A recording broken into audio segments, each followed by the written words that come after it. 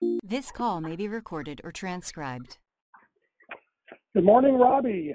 Good morning, Ernie. How you Doing good. I woke up at 4:30 a.m. with a dream about my cousin. So I got up and journaled that, and that woke the dog, which woke my wife, and so we've all been up for a while. I worked until 3 this morning, and then woke up around 6, I guess. Oh, wow. So No, 7? Anyway, about an hour ago. Yeah. are you going to get a nap in, or are you actually able to function Yeah. like this? Working from home has that advantage. Yes. We'll see how the day goes. So how are you? So you mentioned you're reaching new levels of peace. Yeah, it's, I've been, where did it start? I've long felt that my very ineffective at prayer. And I think I was just asking the Holy Spirit to guide me in, abiding in Him through this court experience we're having of litigation in the extended family. Yeah. And different pieces fell together that led me to look at passages, at promises that I've known for 40 plus years in context, and then think about the Holy Spirit's role as bringing back to memory what the words, Jesus' words or other promises from Scripture that I've stored in my heart, and realizing that simply reading a passage often enough to be very familiar with it isn't, that maybe I could go further with that. So I have memorized a few passages, starting with the one you brought my attention to, Psalm 131, verses 1 to 3. Let's see. My heart is not proud. Lord, my eyes are not haughty. I do not concern myself with great matters or things too wonderful for me, but I have stilled and quieted myself like a weaned child with its mother, like a weaned child. I am content. Israel, hope in the Lord, both now and forevermore. Or put your hope in the Lord, both now and forevermore. So, from having studied learning Bible stories, I've found very simple approach to mastering an extended set of verses like that, and then have begun doing that as full passages in context with the verses that come to mind, like don't be anxious about anything, but in everything, in every situation, by prayer and petition, with thanksgiving, present your request to God, and the peace of God, which transcends all understanding, will guard your hearts and minds in Christ Jesus. Ernie, I'm noticing an echo on this call. Do you think if I hang up and rejoin, that would improve? Are you hearing it? I don't know. I'm not hearing the echo, so maybe it's just on your end. I don't know. Are you using headphones or a microphone or something? Just the speakerphone. Let me switch to regular phone to the ear. Yep. Nice. I'll try that. Testing 1, 2, 3. Testing 1, 2, 3. Testing 1, 2, 3. Yeah, I can hear you fine regardless, so we'll have to see if I still get this echo.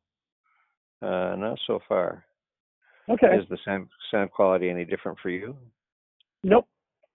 Oh, good. Not noticeable. Yeah. Yeah. Interesting. Anyway, so then the next step that I felt the Lord lead me in after memorizing that was to then personalize it. So it's not a third person thing, but it's between me and God. Oh, I am having the echo still. And then that led me to the final verse of that section, and the God of peace will be with you. So the first part of the promise is the peace of God will be with you, but the last verse ends, the God of peace will be with you. And instead of applying what I see in Paul, I put Jesus into that role, so that I'm talking with Jesus about putting into practice what I have received, heard, learned or seen in him, and that led me to writing out.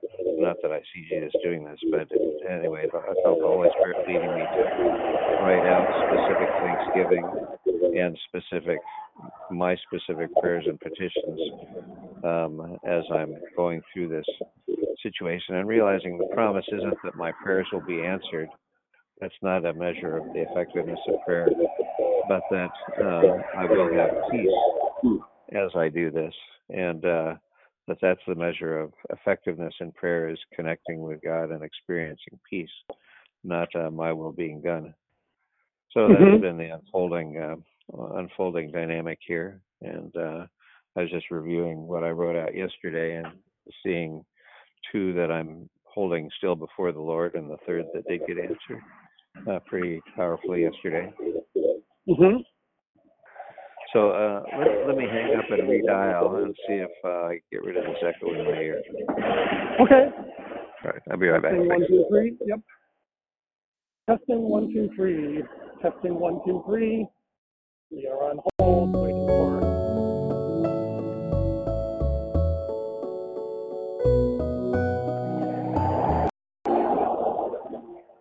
And we're back. And I'm back. And I think it's better.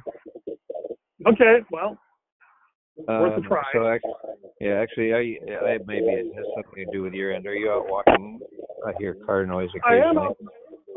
I am out walking. I'm using the headphones. It's possible there's something weird going on with my headphones. I'm not sure. Yeah. Are those the ear pod things that Apple AirPods, has? yeah. Yeah, Apple's AirPods.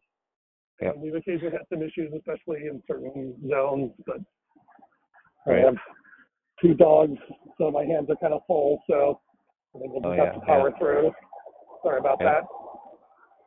Yeah. So one other unexpected blessing Wednesday, as I was practicing this, was you've experienced, and I've commented on this to me, helpful feedback, that I tend to be constantly offering people what I think will be helpful to them. And the thing that it's one thing to hear from you, another is to have the Holy Spirit bring it to mind in a specific context, where I was with the youth group of Wesley's, the leader of Wesley's youth group at church Wednesday night, and I sensed a prompting that I've offered him a couple of things I think are relevant, but I hadn't thought to ask him what he's dealing with, what his big challenge is. So I had an opportunity to do that. And he said, these kids get so many messages about their identity from so many unholy voices, and helping them identify their identity in Jesus. And I thought immediately of our conversation with Jamie Winship and the pioneering work he's doing among high schoolers with that. And, well, I would love to connect you with this. So anyway, it was the other. He says the other things have been helpful. But if I've got something on this. Anyway, it's just neat to see the Holy Spirit put things together like that. Yeah. I think, no, Amy's got some sort of Christmas bundle for $29 and it's sitting in my inbox, and I'm thinking, I love Jamie. I can see this is really powerful. Well, I actually have time to go through this, and so we'll see if that all happen. But actually, that was one of the questions I was thinking about. I wanted to drop my conversation with Elijah Ware onto the podcast feed at some point. And one of the questions that I asked him, which I think I was feeling like I should ask you, is, who are you? So I will ask that question. Who are you? Let's see. I'm just moving to a different part of the house. So here's just an off. I have thought about that question and written out answers, but I would say fundamentally I am a being created by Father God in His image, as part of a household created in his image, to enjoy intimacy with him and to collaborate with him or participate in his great purpose of blessing all the family lines of Earth and subduing a planet that has been under the control of rebellious forces, I guess. So that's I guess that's how I'd summarize it at the moment. Okay. I can see all of that. This is sounding like a bit more like a mission, almost like a mission statement rather than just a statement of identity. But maybe that's actually the point, which is interesting. What's funny is that the first time I heard this question, it always makes me think of the time I was in high school, and I had just kind of had a conversion experience at 13, and I got plugged into a Bible study group that this guy, Lauren Croce, had been leading under 3 or 4 other high school students, and he asked everyone that question. We all sat down and wrote down our answers, and I wrote down I am a high school student, I'm smart, this and that. And then he asked everyone else to go read their answers. And every single person who had obviously been in this Bible study with him, I think longer than I had, answered, I am a child of God. And it is interesting to me, that's consistent with what you wrote. Yeah. But it was what was interesting to me is that the way that I experienced you reading or reciting that summary is it felt like you were describing yourself. I don't know why, but that was the emotional affect I got, was this was like a third-party observation of this is what Robbie is. And maybe that's because you're borrowing from something you've written before. But when I heard them say it, and I heard everyone say that, it just really struck me so powerfully that this was a emotional identification rather than intellectual affirmation. And so I've been thinking a lot about the identity issues and in a whole bunch of different contexts, including the philosophy stuff. And one of the things that I keep coming back to is that the truest version of me is how God sees me. And the process of sanctification, I'm sort of conceptualizing as this process of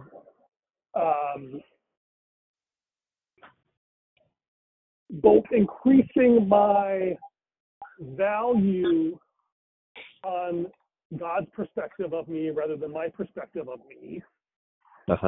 And then also aligning my perspective of myself with God's perspective of me. And I think those are two different things, although they're obviously connected and hopefully correlated. Right. And the thing that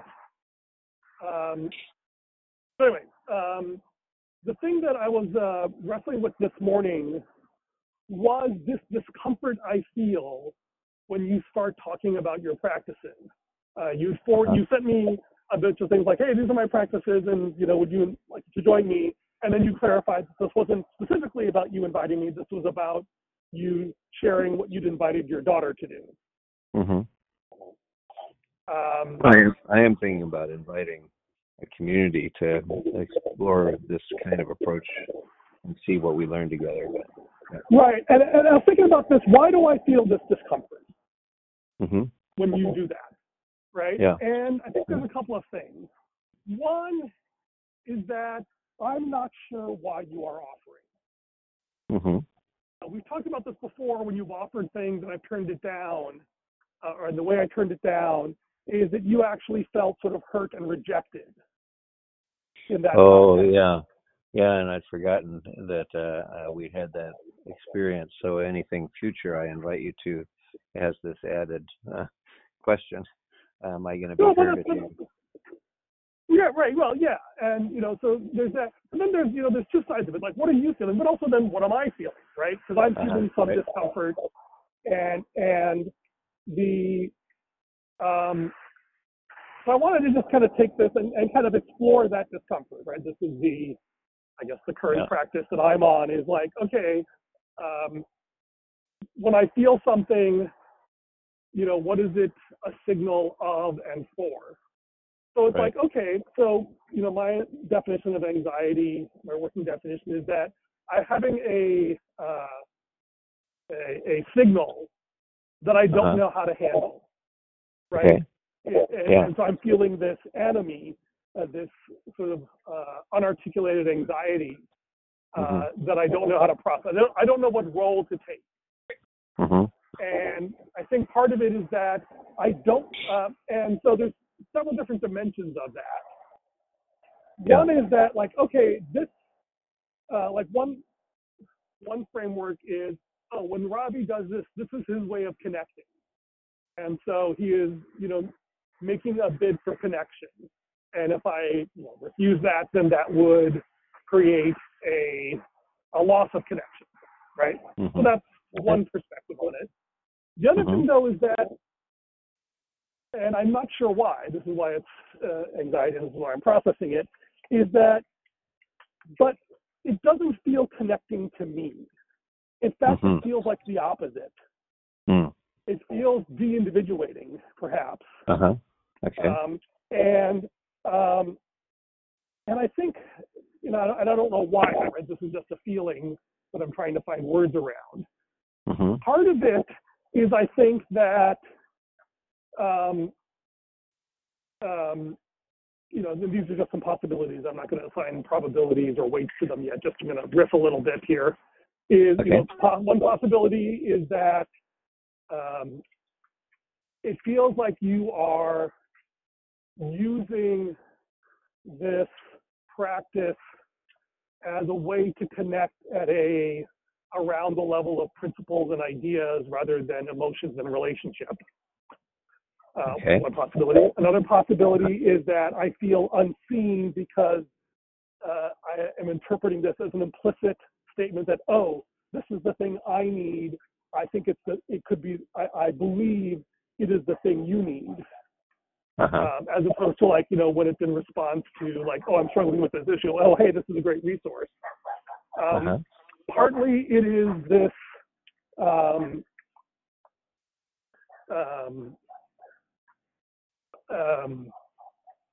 this sense of, let's call it my desire to be a people pleaser, which is not something I think of very often, but is still there. Which is that, like, oh, this is something he wants. If I give him what he wants, I'll be a good person. And if I don't give him what he wants, I'll be a bad person. And it's funny where how this triggers me. I had this really weird experience with this sermon with my wife. I went to one of these charismatic conferences, and the preacher was always doing this, like, can I get an amen? Or, like asking for a response from the crowd. And it was, like, really annoying to me. Like, he would do it, like, all the time, like, not just like once a minute. He was sort of doing this, and, like, I felt, and I got really angry at him. And the reason was, as I was kind of reflecting on it, is that I guess it gets back to this question of identity. I like to think of myself as the sort of person that when somebody asks me, for something, like, I'm like the first person to clap or the first person to say amen, to give people feedback, right? Okay. But because of that, when someone sort of abuses that privilege, if you will, that may not be the right words, but that, from that framework, that's what it feels like. Then it's like, hey, then they are, I felt this need to denigrate him and say, oh my gosh, he's needy, and it's like, why do I feel that need? And this is a dynamic I've been coming up quite a lot in other contexts, which is that when we have a, what's the right word? Stored procedure is the technical term in databases, or a canned response. Let's go with canned response. When I have a canned response to a certain signal, then it's automatic. I don't have to think about it. Right. But that assumes that it's rare. And therefore, if I always do it, it's fine. And that what's funny, though, is that when the, and so it's mostly adaptive, to use my terminology, right? It works well when people ask this, I do this, and everybody's happy, right? Right. And that's fine. But what happens is that if someone over signals, then because it's a canned response, I can't open it back up and change the response. And the only recourse I have is to stop them from giving me the signal or invalidate their ability to signal. And it's a strange reaction that I have because both of those are what I would consider unhealthy, maladaptive responses. Yeah. This gets into this discussion I've had about boundaries with my father-in-law yesterday, which was a very productive discussion. And it started with my dog, actually my son's dog, Frolic, who is conducting a war on Christmas, as I like to call it, where he's still a puppy, he's a 1.5 years old, and so he's relegated to a certain section of the house. Because when he gets to the other section of the house, he will chew on things and shed and generally be a nuisance. And so we have a Christmas tree now. And so Frolic has decided that Christmas tree ornaments are chew toys. And so he's always trying to find ways to sneak over there. And so far the score is a Frolic 3, Christmas 0. And my father said, well, you have to stop him from chewing. I said, okay, well, what do you mean? I was like, well, one is to keep him contained. I said, well, boundaries are a good stopgap, right? They're an effective tool, but that's different than training him not to chew. And how can you teach a dog not to chew? Because chewing is what dogs do. And and we said, well, how do you distinguish? Can we get him to stop giving, and one of the problems, of course, is that dog chew toys and children's stuffed animals are visually indistinguishable, except one costs 10 times as much, which is occurred to me more than once. And Christmas decorations can be dangerous to chew, Yeah, so my wife, bless her heart, was wise enough to say, let's put all the glass ornaments on the top and leave the cloth and ornaments on the bottom. Okay, that's fine. A lifesaver, literally. Yep, yeah. But anyway, this tension of okay, we need walls, we need boundaries in order to individuate. Right? We have to be able to create these spaces. But that is different than maturity.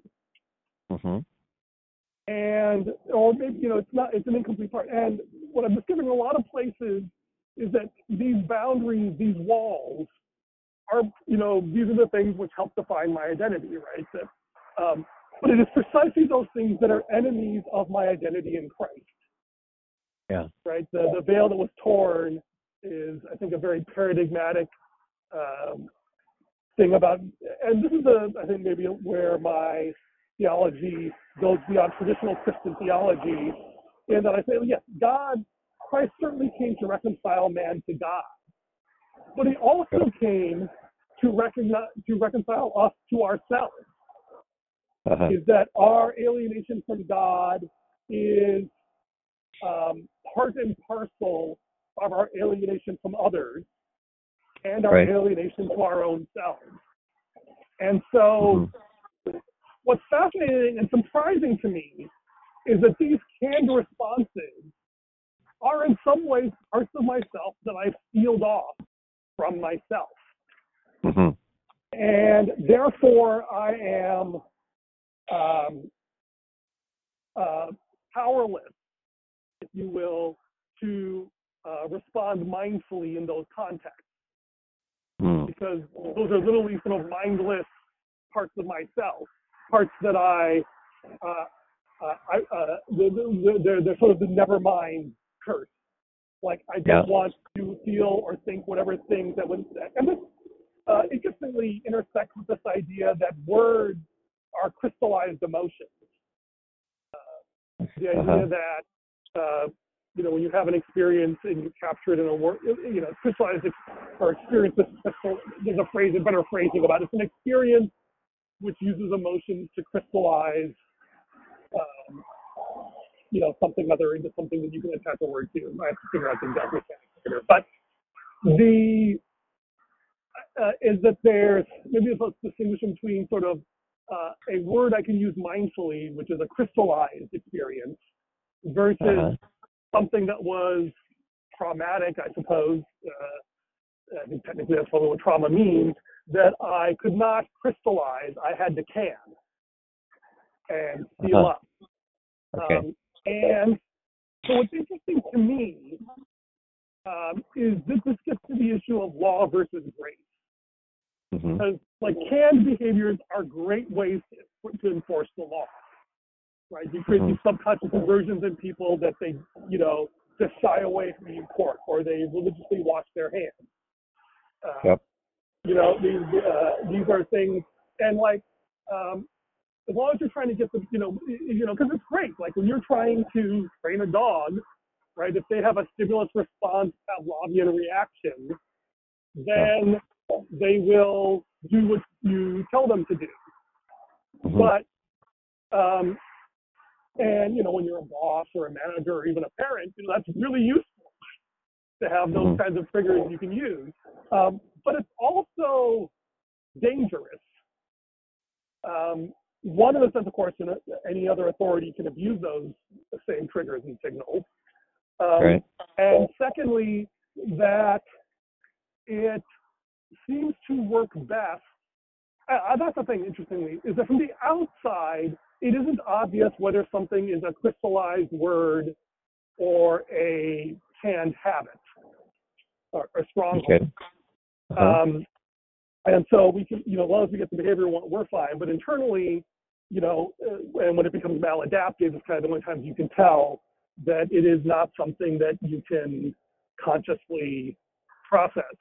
I realize that if we're focused about the law, we don't care whether it's genuine maturity or a trauma-induced habit, right? As long as they're conforming with the appropriate behavior, we're happy. But when it comes to grace, it makes all the difference in the world. Right. Grace is to be reconciled with all these things and not allow these walls and barriers, the flesh, if you will, to get in the way. Right. And I realize that's one of my frustrations with sort of modern Christian theology is we talk about law and grace, but we don't really have a good operational definition of what that means. And therefore, a lot of the things we do to solve problems are really about law, trying to build up, a strong sense of self and ego, and trying to, train or shame people into complying with certain behaviors. And it's like, these have socially useful things, but they are not Christ. And, the phrase that popped up at church a couple weeks ago, which I think is a sign of a new thing the Spirit is doing, is, I don't want to know anything except Christ and Him crucified. Yeah. And I'm definitely feeling that way. It's like, I want to know Christ and Him crucified. But what's interesting to me is that, this is actually the punchline, is that because the reason that your signal bothers me is that I don't have grace for that part of myself. And therefore, I don't have grace for that part of you. And I've noticed this trend fairly universally, is that, when I'm reacting to something out of a canned response, then I have no grace for the person who gave me that signal. And therefore, my only recourse is to change them or cut them off, in whatever fashion. And that as a law, as a boundary, can be expedient, but it is ultimately counter to the purposes of Christ. Okay. Uh-huh. And therefore, or conversely, if I, open the can and deal with this stronghold in my life, then I have grace in both senses of the word. The conventional sense of grace means that, oh, okay, this doesn't bother me. I can forgive them. It's like water off a duck's back. It no longer bothers me. And like, that's true, but that to me is the least interesting form of grace. The more interesting form of grace is transformational grace, which is that now I have the authority in Christ to relate to them and speak into their life and speak to God about them in a way that actually brings about the release of God's kingdom in their lives and delivers them of the things. This is the, a somewhat geeky interpretation or application of the whole speck and log thing, right?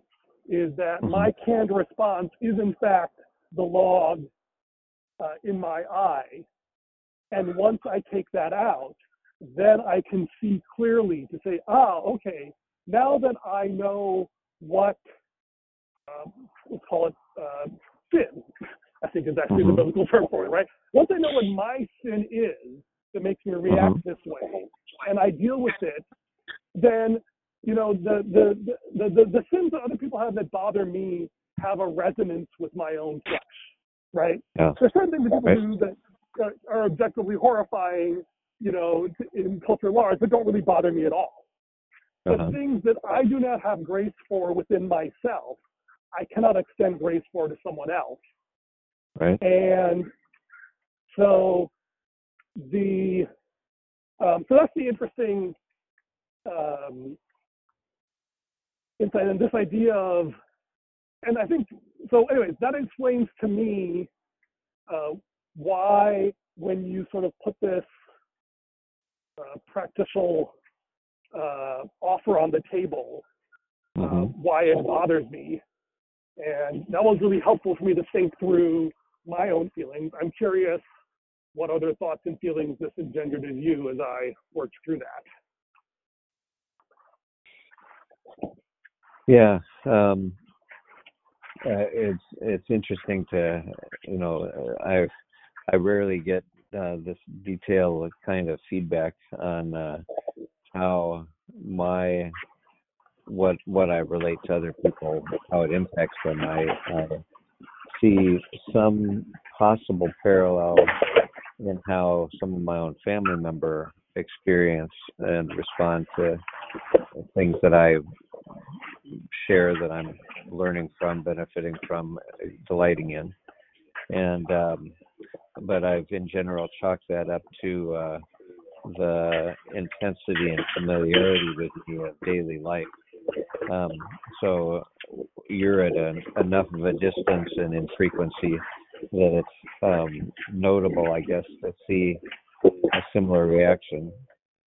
I don't connect any of the perceptions or feelings that you described that you're experiencing on your side with what I actually am thinking and experiencing as I share my experience is I'm discovering things that I wish someone had introduced me to 40 years ago, and partly wanting to make what I'm experiencing available for others that might find some value in. Partly eager to discover in response other things that people find similar value to. And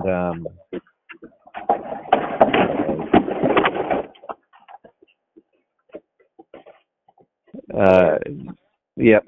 There was a third point which I've lost. So, what I've been asking the Lord for guidance in how Christians or believers can better thrive in the midst of precarious or situations, as I perceive the world to be increasingly precarious, and have been thinking about forming community and pursuing with community listening and hearing better from the Holy Spirit and from God, from Jesus, and interested in exploring with others how to do that. I continue to have this experience that your processing seems more centered on what you need to do to work on yourself to become more of what you're supposed to be, what Christ wants you to be, which seems to me to be a slightly different or significantly different, perhaps, emphasis that I'm experiencing of not of moving away from self-evaluation and self-correction to better listening and deeper intimacy and richer experience of God transforming me with Him taking more of the initiative, where your experience seems to be more focused on your self-initiative and discovery, but maybe that's a semantic difference of perception rather than any fundamental difference, because I do sense that you have a sense of leading of the Holy Spirit in this process of thinking these things through. So those are just a kind of free-form thoughts, I guess. Yeah, I wanted to go with the first thing you said. You said that you've been kind of holding it up to the Lord, that you want to do this thing, helping the world prepare for these, or helping people this increasingly dangerous world. So as you brought these things to the Holy Spirit, what has He said? This is, what I shared at the opening of this call was the outworking of, and it feels like the answers the Holy Spirit's leading me in for people that are gripped with a spirit of fear, are not experiencing freedom from anxiety, but are living in anxiety, who are trying to do the right things, but for 40 years I've focused on doing everything I could to advance God's kingdom, but overlooked His deeper interest in intimacy and fellowship with me as the foundation out of which whatever else I do grows. So that's the thoughts that come to your question. Well, okay, so that's fascinating, because I think I heard two different things. Okay. One was that initially I heard you say, well, the Holy Spirit's been pushing me to focus on experiencing peace. And then secondly, I heard you say that this is what the Holy Spirit wants me to use to help other people find peace.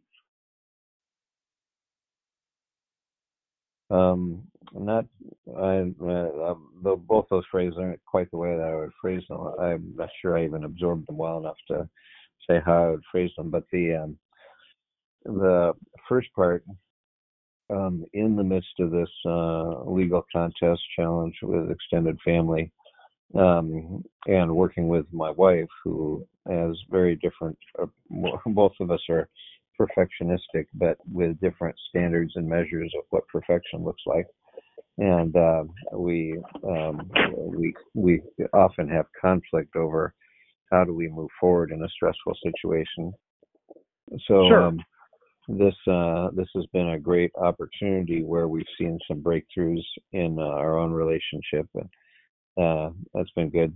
But for myself, my first has been to I don't know my first, but the a friend in Britain commented on how prone we Americans are to superlatives describing things.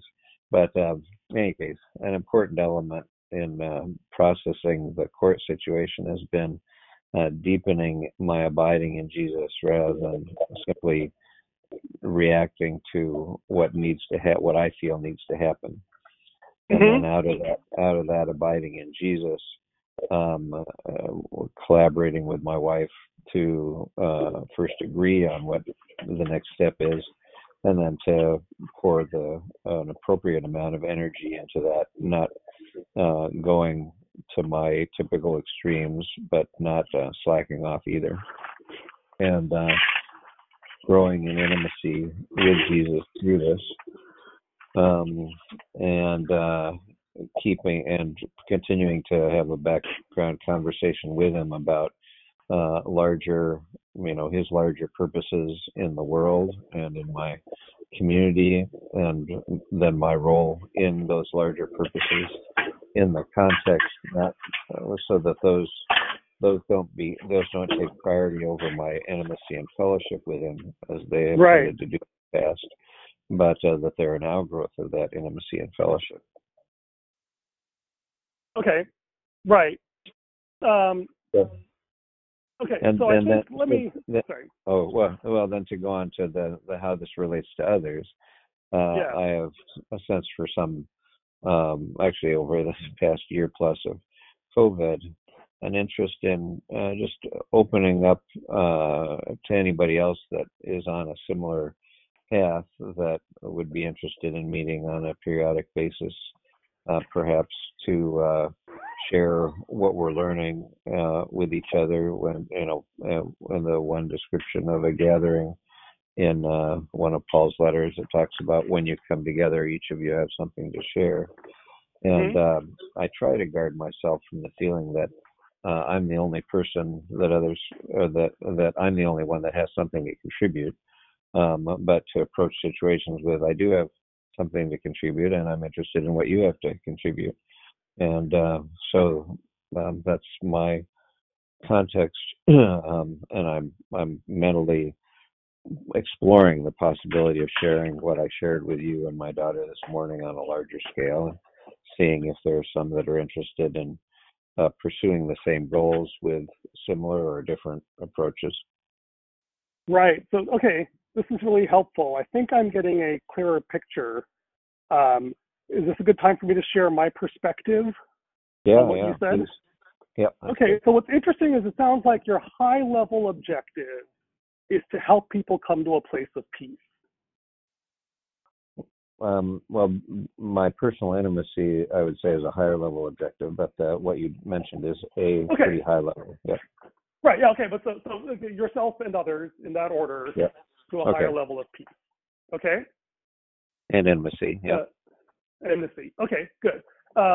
Now, what's interesting to me is a couple of things.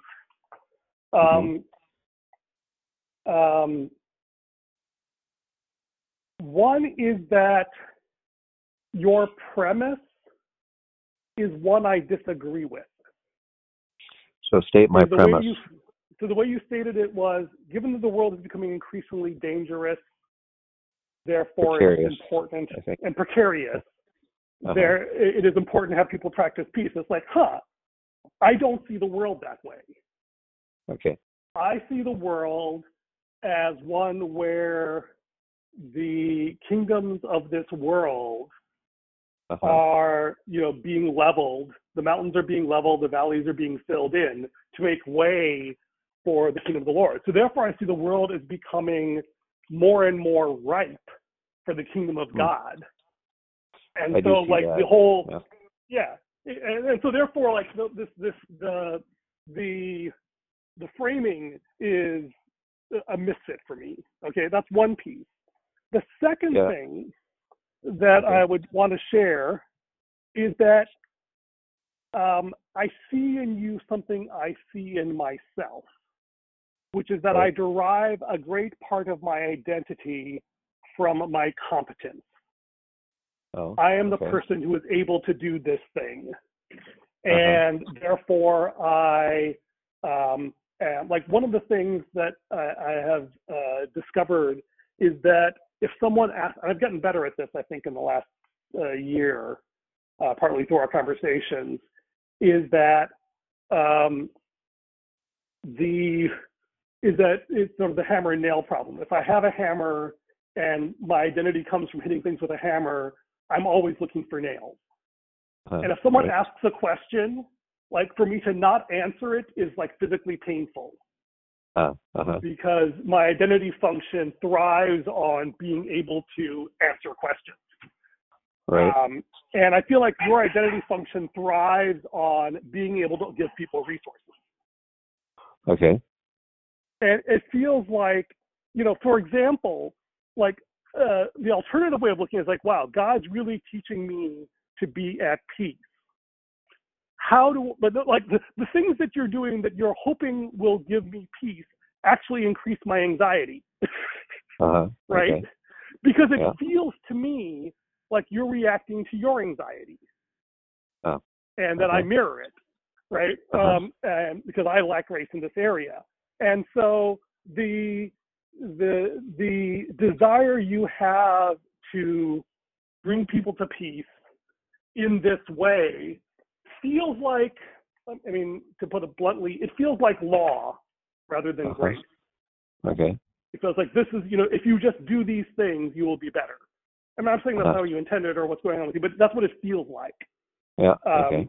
And that instead ask yourself, like, wow, I've really learned these amazing things about grace. How can I practice this in a way that helps other people feel more peaceful? That seems like a more useful question than how do I talk about this to them in a way that gets them to agree with me that this is a good thing, or that that even talking about this, like, again, like I know there's a certain level of self-criticism or even hypocrisy in saying this, but I'm going to say it anyway. It's like I love talking about practices, right? I love inviting people into context, right? So I'm not saying like those things are bad, but it is that like the way I experience, and the other thing I think there's also something I obsess over is how do I make sure that I'm inviting people into Christ rather than just inviting them into me. Right? And that's one reason why I haven't done DBJ for a while, is I'm trying to figure out, okay, where is the thing that I feel is this is actually the biggest thing that I feel is important, even if I can't articulate it very well. Is that I feel like I was having some issues with some relatives, and I feel like every time I try to say, oh, well, this is what I am really good at, and you should be more like me in this area. They don't say that explicitly, but that's kind of the message. Whereas the message I try to lead with is like, hey, this is an area I struggle with, that I believe Christ can help us with. Will you join me to see if we can figure out how to have Christ help us here? It is leading with my weaknesses rather than my strengths. And that, and again, I don't know if that's right or if they even do it properly, but that is a thing that, like, to me, this whole thing, is like, I don't really want to know anything other than Christ and Him crucified. Right. But it does. But I think the one thing there's a couple things I prefer about that approach, which I wanted to present for your consideration and for you to lay before the Holy Spirit. One is that my biggest concern / opportunity is finding the things that God really wants me to learn that I am blind to. Right. And that's why I was so thrilled when Elijah called me out on rudeness, because he put a word on something that I do this a lot to people. I don't know why. And so this has led me to go on this sort of extended quest of okay, what's going on here? And I mentioned this to him. He's like, well, I already forgot that I called you out on this. And it wasn't a big deal to him, apparently. But it's no, this is actually huge, right? Finding a thing that I do that doesn't represent Christ that I Right. can't, that I don't have any, that is one of these canned responses like, ooh, this is a big deal. And Yeah. I think this to me is what is different. And so what you see as perhaps being self-directed, and not entirely inaccurately, for me, it's a matter of like, oh, it is precisely those things that I don't understand and can't deal with, that are the things that I need Christ to excavate and deliver me from. As opposed to like, and I was really like, when you said is that you said you brought to the Holy Spirit, well, I see this problem, how do you want me to respond to it? And like the question is, well, are you sure that's the problem the Holy Spirit wants you to solve? And to me, that is the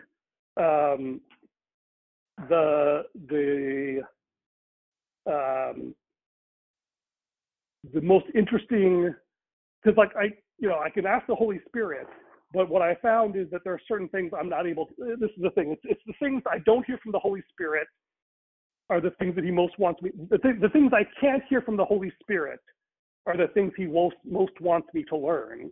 And it's the emotions I don't feel that have the most power over me. I think that's probably the fundamental assumption I am starting from, which feels different than your approach. So I stumble on the phrase "can't hear from the Holy Spirit." And on one hand, I think I can understand and relate to the idea. There are things that I have recently come to see in myself that I was blind to for decades, and in that sense, through those decades, I think I've desired and sought the Holy Spirit's, see if there be any wicked way in me and lead me in the way everlasting kind of prayer. But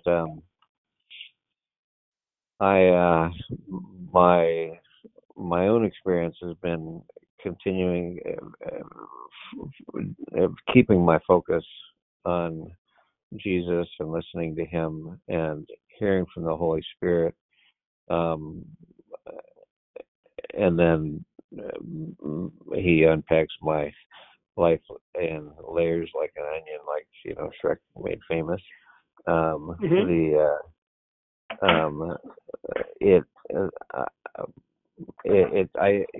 the way you describe what's going on, I sense the Holy Spirit's leading in your processing. So it seems to me like it's more of a semantic or perspective difference than a fundamental difference. I perceive the Holy Spirit to be just as much at work in both of us, leading us into addressing things that he wants specifically for us to look at and address, even as both you and I are trying to generalize to how can this be of benefit to others. It appears, I think your whole processing to me strikes me in that way. And as you were talking about my trying to develop a process seemed like legalism, I was puzzled and wondered about I don't see the goal of my efforts as different from what we started with in DBJ. And to be precise, I didn't say legalism. I said law. Okay. So, but in any case, this trying to create a process that facilitates grace, or to identify or to discover or to develop processes in community with others. That's where we got started in the intensity of the DBJ process. At least that was my experience, and I see this as what I'm exploring and discovering and experiencing as being a continuation in that pattern, not necessarily a continuation of DBJ, because I think at this stage looking at the individual personal time with Jesus and then exploring how to enrich that from each other's experiences and insights rather than trying in the community to provide a rich experience that might. One of my concerns is that for many people, group experiences become a substitute for personal connection with the Lord, rather than the outflow or the overflow. So I'm not sure why it would feel different to you what we did with DBJ from what I'm continuing to do, but it seems like you do feel that there's some fundamental difference. Yeah, and I think I actually have a word for it now. Okay. Is I was working on this Fruit of the Cross thing, and one of the things that I ended up leading with is this idea of living scripture. And, it's just a tagline to kind of summarize a more complex concept, which I cannot articulate perfectly. But the phrasing that resonated with me was, this is about trying to, actually maybe that in the second point around incarnating logos or something like that. So, but the idea is that they're rather focusing on practice. Oh, my dog is running amok again. He learned how to pop the gate, so he's going up to raid my daughter's stuffed animal collection. Oh no! But this is the problem with boundaries: is that if you don't change the desire, eventually it always breaks down. Right. Is that what I really want to do is create a culture. Yeah. Which is a way of being in the world, which includes, but does not slowly consist of words, experiences, practices, relationships, identity. Is the idea that, in some sense, the new move I am in is in a sense a critique of the way I approach DBJ in two dimensions. One is that the goal is not the practice. Right. But I should be more explicit, what is the goal? Yeah. Right? And the goal, so the term culture feels like a better term than practice, a more broader one. Yeah, I like that. Right? And so, and then the second thing is that, ironically, I feel like one of the goals of DBJ was to be really about the practice and not try to teach anything. Right? It was because I was kind of reacting against the idea of education. Right. And now I'm sort of like repenting of that a little bit, in that, okay, there's actually two different meanings of the word education. One is the idea of breaking a horse, like taking a dumb beast and forcing them to submit to a superior being, basically. Right. And let's be honest, there is a certain amount of civilizing that is necessary for us to do to our children. So that sense of education is, I think, necessary, but also dangerous, especially because it means conforming them to societal norms and our own understanding. But there's another meaning of education, which is like I think the Roman version was that sort of like bridling a horse. The Greek version of it, the original word, was more like walking with a guide with this is a kind of a movie trope, is like the child goes out to the uncle or the grandfather's farm, and the grandfather takes them out into the woods and points out, that's a hickory, that's a red-throated robin, this one's poisonous, that one's edible, like this, and then it opens our eyes. And that kind of education is like showing and pointing and naming. And I realized that that's the kind of education that I can get behind. It's like, hey, I've been in the world. These are things that I have experienced. And I want to invite you into those experiences and then give you their names so that you can work with them. Yeah. And so a big part of the Fruit of the Cross, FOTC, FOTC, is this idea that how do we create sustained behavioral change? How do we actually create a new culture which actually helps us grow to be more like Jesus?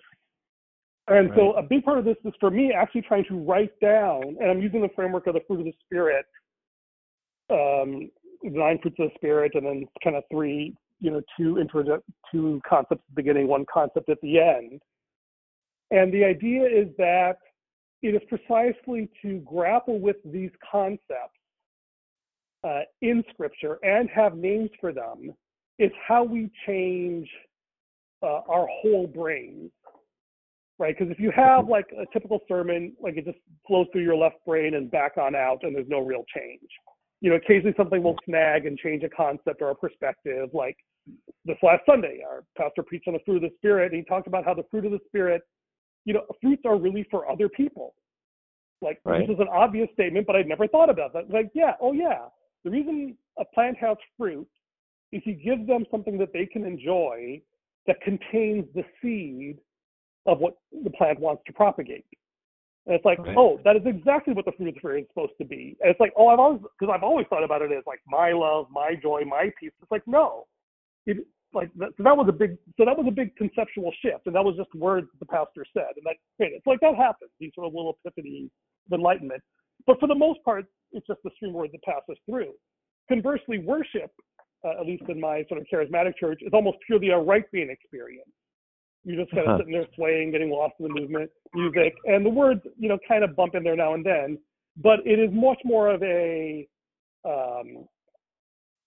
you're loved just the way you are, and it's just a wonderful experience, right?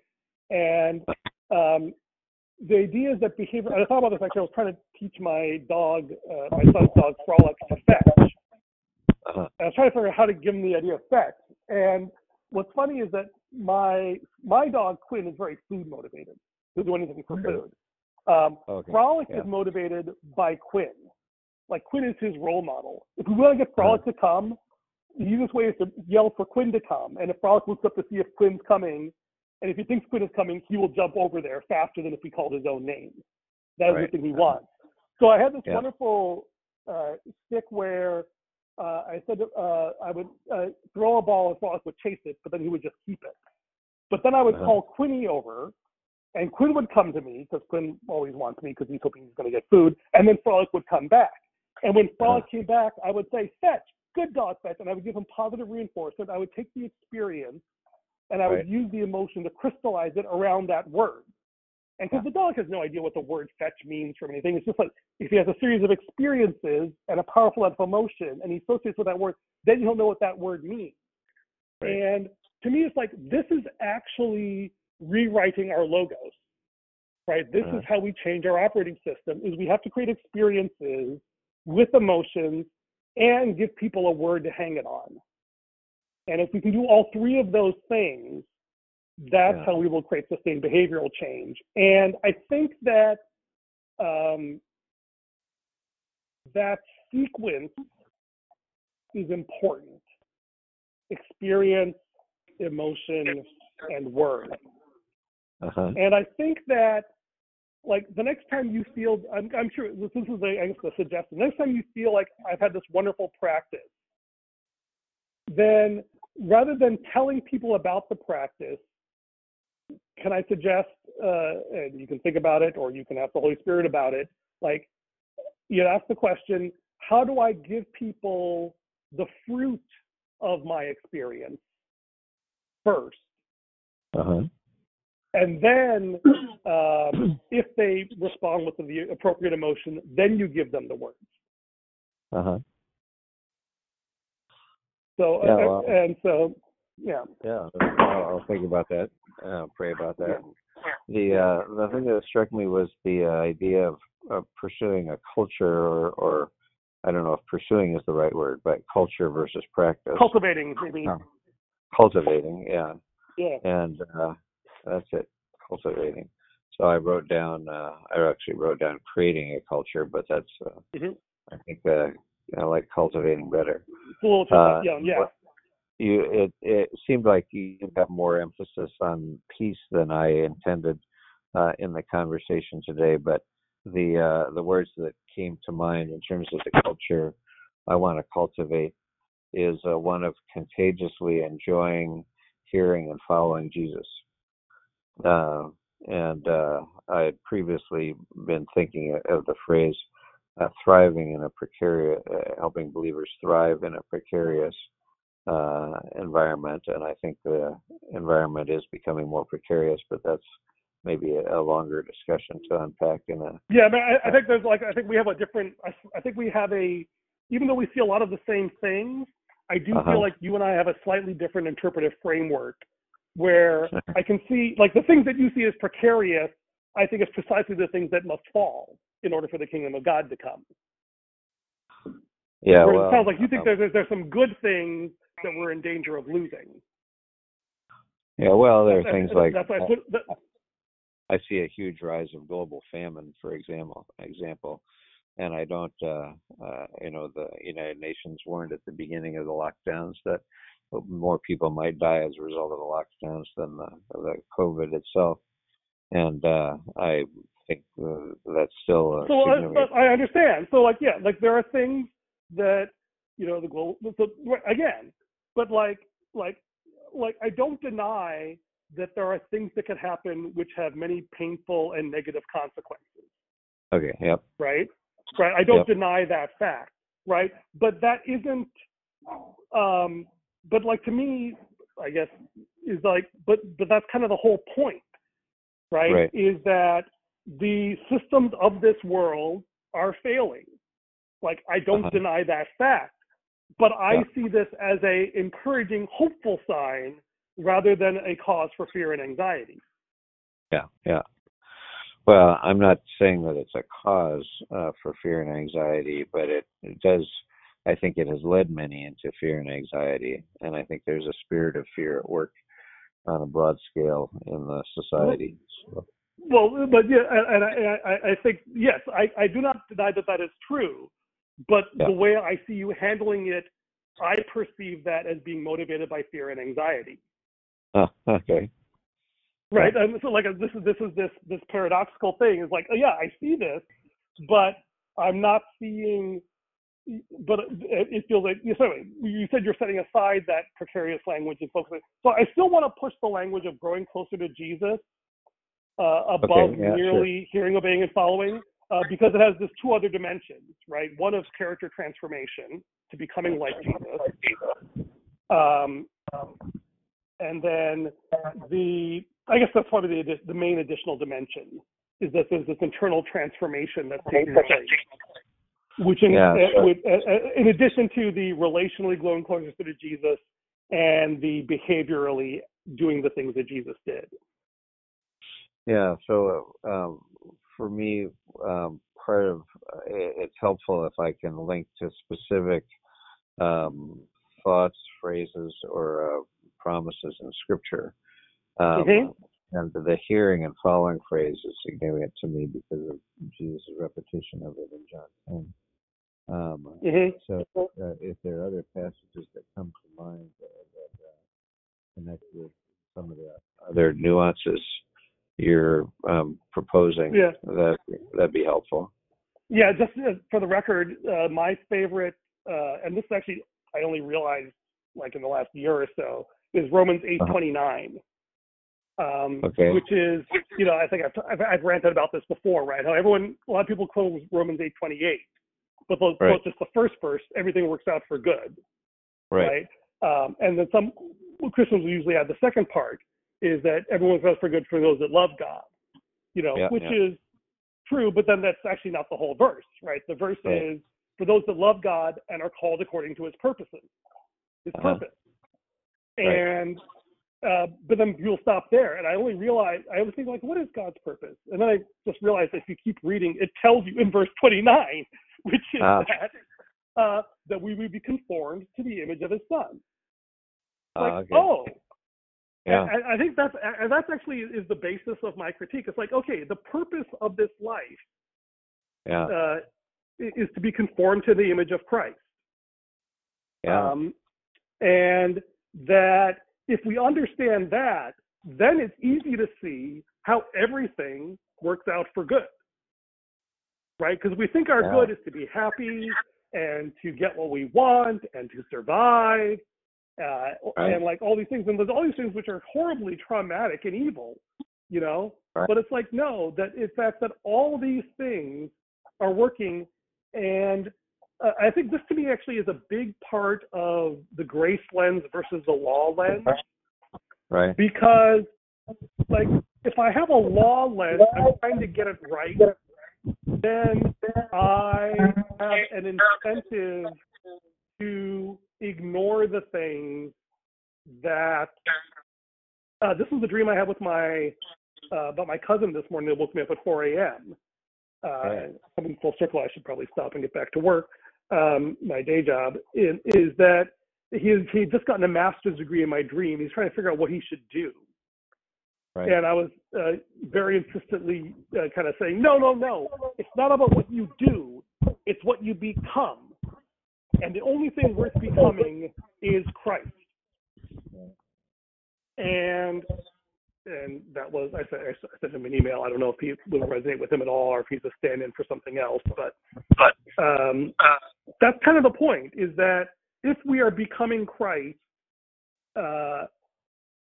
you know, in a way that increases our intimacy and connection to Christ and flows out into producing this fruit for other people, then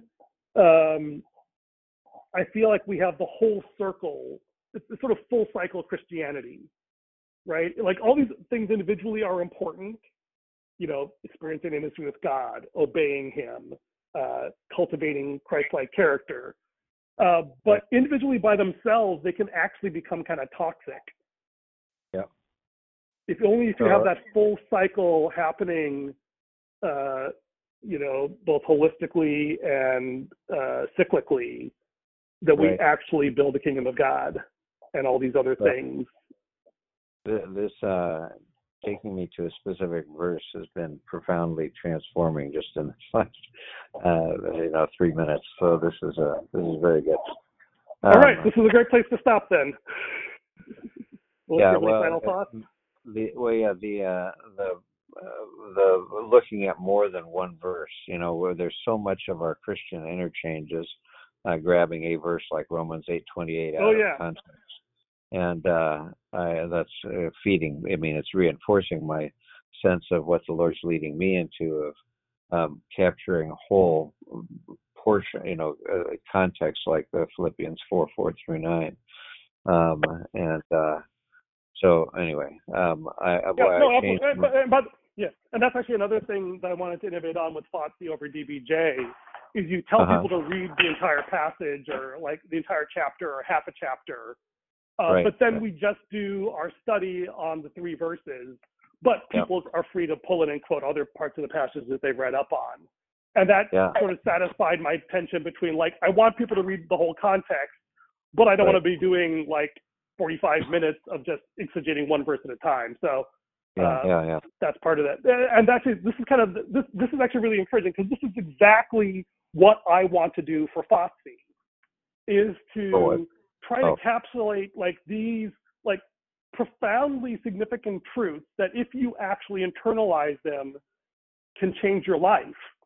And it's like I don't know what all of them are, but I know what some of them are.